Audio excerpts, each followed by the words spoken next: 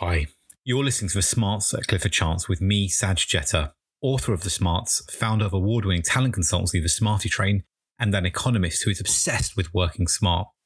I love to find brilliant people, follow them around and share their secrets, which is why I jumped at the chance to do this podcast that you're listening to right now.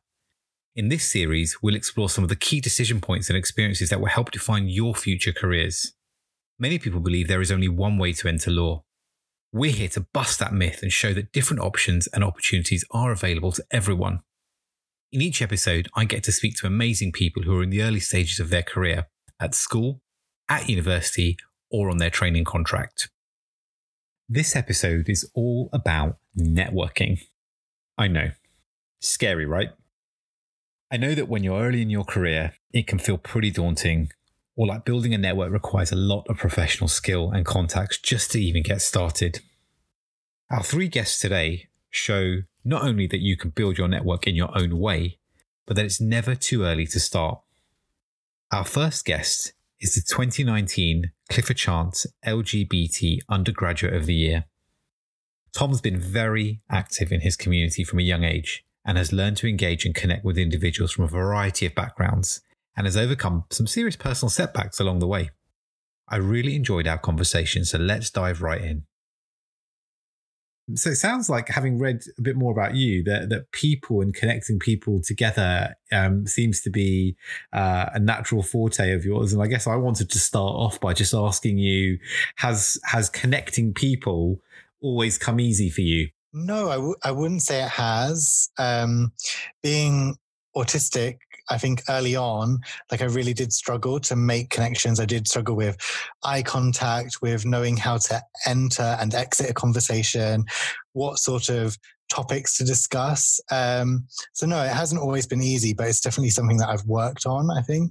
And presumably it's something that you enjoy now? Yeah, I think I've always enjoyed it. But I think now I've been able to get more out of it than before. Before it was maybe just kind of, because it was just the basics, it wasn't very exciting conversation. And now that I'm able to actually have full on proper conversations, it's like, you can gain more than just, I don't know what I'm trying to say, but you get more out of it. It sounds like, networking has started to become, a bigger part of your life, which is really exciting.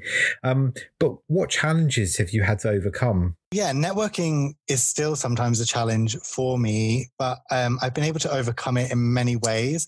I think some of the first challenges that I had were around confidence, making eye contact, and entering and exiting a conversation. So some of the ways that I've overcome this is, one, looking at the forehead, not the eyes, or really being able to explain to someone that maybe if I'm not making enough eye contact in that moment, that it's not because I'm not listening to what they're saying. I'm not gaining anything from the non-verbal cues. And also gaining scripts, so having scripts in my head. So at the start of university, knowing when how to start a conversation, I think I learned to really have 3 questions always, like, what is your name? What college are you at? What are you studying? And where have you come from? And by having that script already set out, then it sort of helps me to then have those conversations more naturally and then for them to lead somewhere. That's awesome. That's really, really awesome. And given how much you probably remember from our chat and our talk with the Spark scheme, that names are something that are very, very important. And it's great that you mentioned that as the first thing, which is to ask someone's name. Why is a name important, do you think? I think a name is important because it allows you to start to build a box of what,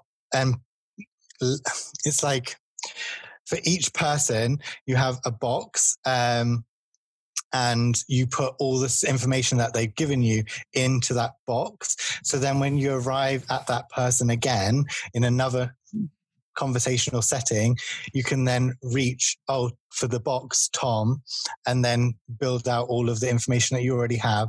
So then you're able to then go into that box and say, oh, you have a brother, how are they doing? And build on from that more conversation. I mean, networking is always quite a loaded term, and some people sort of like it, some people don't.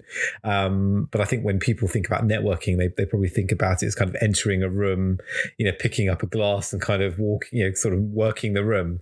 But increasingly, I feel like there's other definitions of networking that are starting to kind of arise. And I'm wondering how you would define the term networking. Yeah, I think especially with COVID-19, like networking has been completely different as well. That's definitely changed networking. But I think networking for me is really about just connecting with people organically. I think networking in of itself can be kind of artificial and sort of a means to an end. Like you try to connect with this person to build up a profile or to, gain access to an alumni. I mean, that's amazing, because I think in itself, you're sort of proving the point that actually networking is not it's not a scientific endeavor, but actually it's about a connection with someone about something, and that's really like sort of the honesty and the integrity with which you're viewing networking, I think is really exciting. I think something we could really all learn from, actually. So tell us a bit more then about the awards that you've won. So you're awarded the 2019 LGBT Undergraduate of the Year award. What did that mean to you?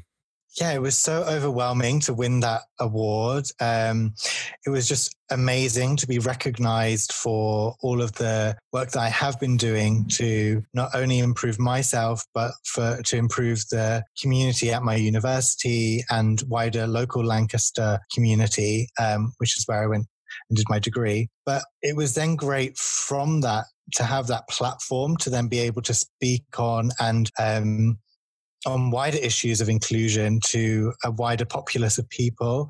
From the award, I've been able to go to many events that focus around career development and career fairs and just a lot of student engagement, and really speaking to those students that may have struggled similarly to how I struggled, and to show that there can be a role model and there can be someone that can champion or can be in an organisation with a disability. So tell us about some of the interactions that you've had at Clifford Chance following the award. It's been amazing to connect with people all across Clifford Chance's spectrum of employees, from managing partners right to people who are on Spark, the first year students looking to become lawyers.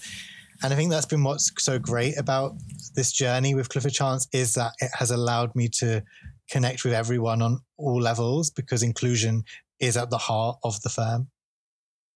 Our next guest, Lorraine, has not only built her network in person, like Tom, but has created a strong networking presence online too. She's a future trainee for Clifford Chance's Ignite scheme and is excited to share some top tips with us today. So let's hear a little bit about her journey and those tips. So I think from a professional perspective, networking for me ultimately is about learning. I'm someone who didn't come from a law background, didn't know any lawyers. So the best way to learn is from those who are already doing it and are in the field. So to me, how I approached networking was, okay, well, there's a gap in my knowledge.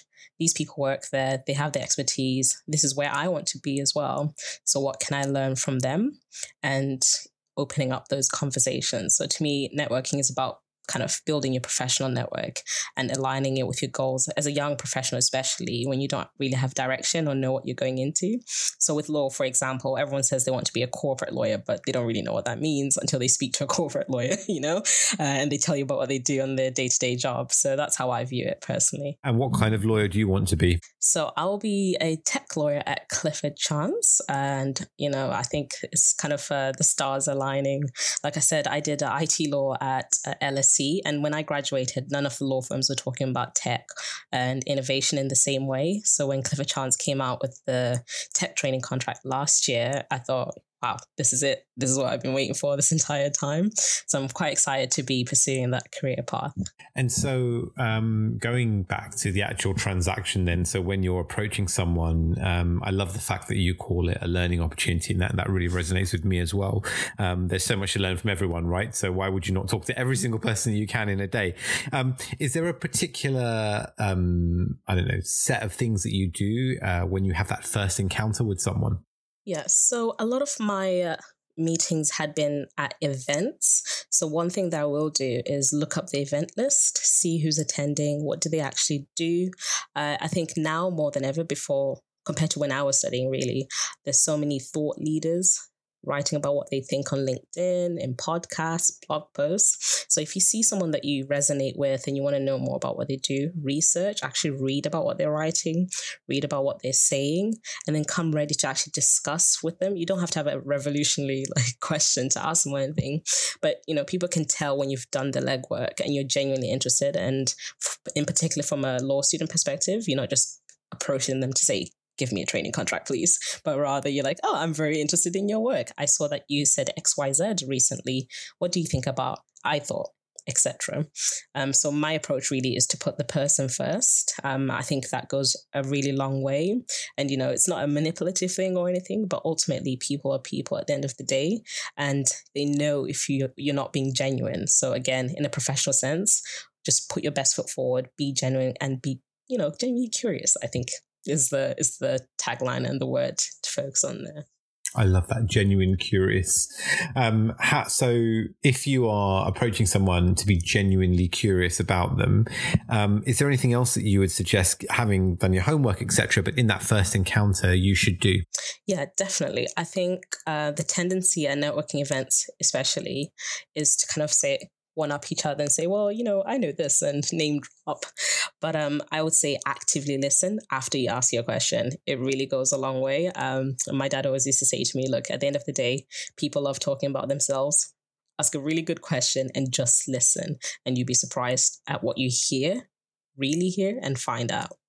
So yeah, that's it. Actively listen after you actually ask the question. Define what active listening means to you. So active listening involves all of you. I think the tendency as humans is to react before someone's finished the question or finished their sentence. So in a networking scenario, I would say when you've asked your question or posed your position, just pause, process what they're actually saying, take it in. Don't wait to jump in or pipe in with yes or and. So you mean, just let them finish their sentence.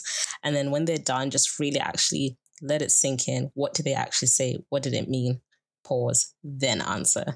To me, that's active listening. What would you say to someone who said, I don't have anything to offer to the person that I'm approaching? I think, again, to what I said at the beginning, it's not a transactional, it's not a transactional event really when it comes to networking. It's not about what can I get out of the other person, what can they get out of me. It's about learning and finding and discovering. Again, the whole purpose of networking, especially in a professional sense, is to figure out whether something is for you, learn from other people who are doing it and have done it. So really, all you have to offer is your ears and listen to their expertise, if I'm honest. If you're coming from at least a junior stage, at that point, you probably don't have much to offer them. But it's about showing the reverence and respect for their time and showing that you've actually done the legwork and researched that person. And just pulling on the point about not having anything to offer, I guess what you're saying is, if you don't have anything to offer, the biggest thing that you can offer actually is to listen and ask a good question. Yeah, in some senses, yeah. And genuinely, I think another thing I've heard people say after networking events is, well, I spoke to a student and they actually followed up with an email. Even if they didn't ask for anything, they actually said, hey, XYZ, I really enjoyed speaking with you at that event. It was really interesting. I hope to stay connected. Can we connect on LinkedIn? And you'll be surprised how far that can go, really, and can stay in someone's mind, especially in a career that you're looking to get into. Our final guest is Gloria, who is in year 13. She's a perfect example of why building your network early can be so beneficial. Here's Gloria. I think I kind of done it subconsciously. I wasn't really thinking about, I want to speak to as many people as possible. I want to sort of get in contact with this person. Because in the beginning, I'd say I probably started to build my network maybe after I spoke to Laura the first time. So when I'd emailed her some questions about the Prime scheme, and then she sort of offered for me to come into the office and then have a kind of informal chat, which I thought was really nice. So I'd say that was kind of like my first legal connection, but I didn't think of it as being like, I want to get my foot in the door. I just wanted the answers to a few questions I had about Prime. So I thought that was quite a nice way. And so, given that you've done quite a lot of it now, what have you done to become more confident and more comfortable with doing it? So for me, as I said, it can sometimes be really hard speaking to professionals who are at a very established level, whereas you're sort of like on your journey and you're quite early in your career. So for me, I try to kind of ask them to sort of give advice to the younger selves if they were in the same position as me.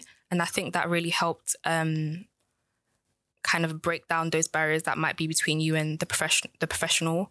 And so it kind of helps for them to sort of remember how they felt when they were in your position. And maybe if they did this one thing that helped them, then they can sort of give you some direction and some advice on that. And aside from that, I would say when you're speaking to people, just to generally be as friendly or come across as friendly as possible, so that they will continue wanting to speak to you. And also, I think for young people as well, it can be really hard, especially face-to-face, because a lot of us are on our phones all of the time and we like to write down notes in our notes pages on our phones because it's really convenient. But I would say it might not always be the best thing to do that in those situations because professional environments might deem phones as not as professional. So I would say just carry around a pen and some paper with you and take down your notes that way, or take down the emails or the names of some people that you'd like to contact further. And I think that way you won't come across as though, even if you are just generally writing down notes on your phone, sometimes it might not come across that way. So I would just say it's always best to go with a pen and paper. When you're asking someone about their day-to-day job, and what they find interesting, what kind of questions do you ask them? I'd start off with basic questions. So what do you like about your job and what do you dislike about your job? Because I think that's a good way for people to just understand from different people, like what it's actually like, rather than them sort of just sugarcoating or just saying, oh, it's fine. You can really like get a deeper understanding of like what they do and like if you would like to be in that situation. So when you talked earlier about meeting people that were more established, it was a good use of word, by the way, established. So what when you're asking them to give you advice, what kind of things do they say about their younger selves?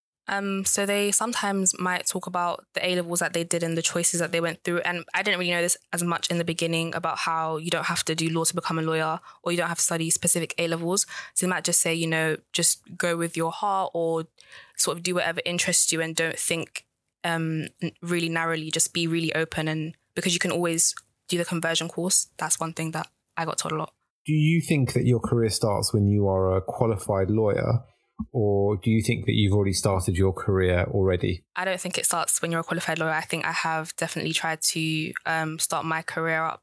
And because there are so many opportunities that I've been able to get involved in, and there are so many out there that I haven't even been involved in, I think there's a lot that young people can do to sort of get their foot in the door and get a lot more knowledge, whether that's through work experience or just through reading articles or speaking to people. There is definitely a lot that you can do to build yourself up from an early career.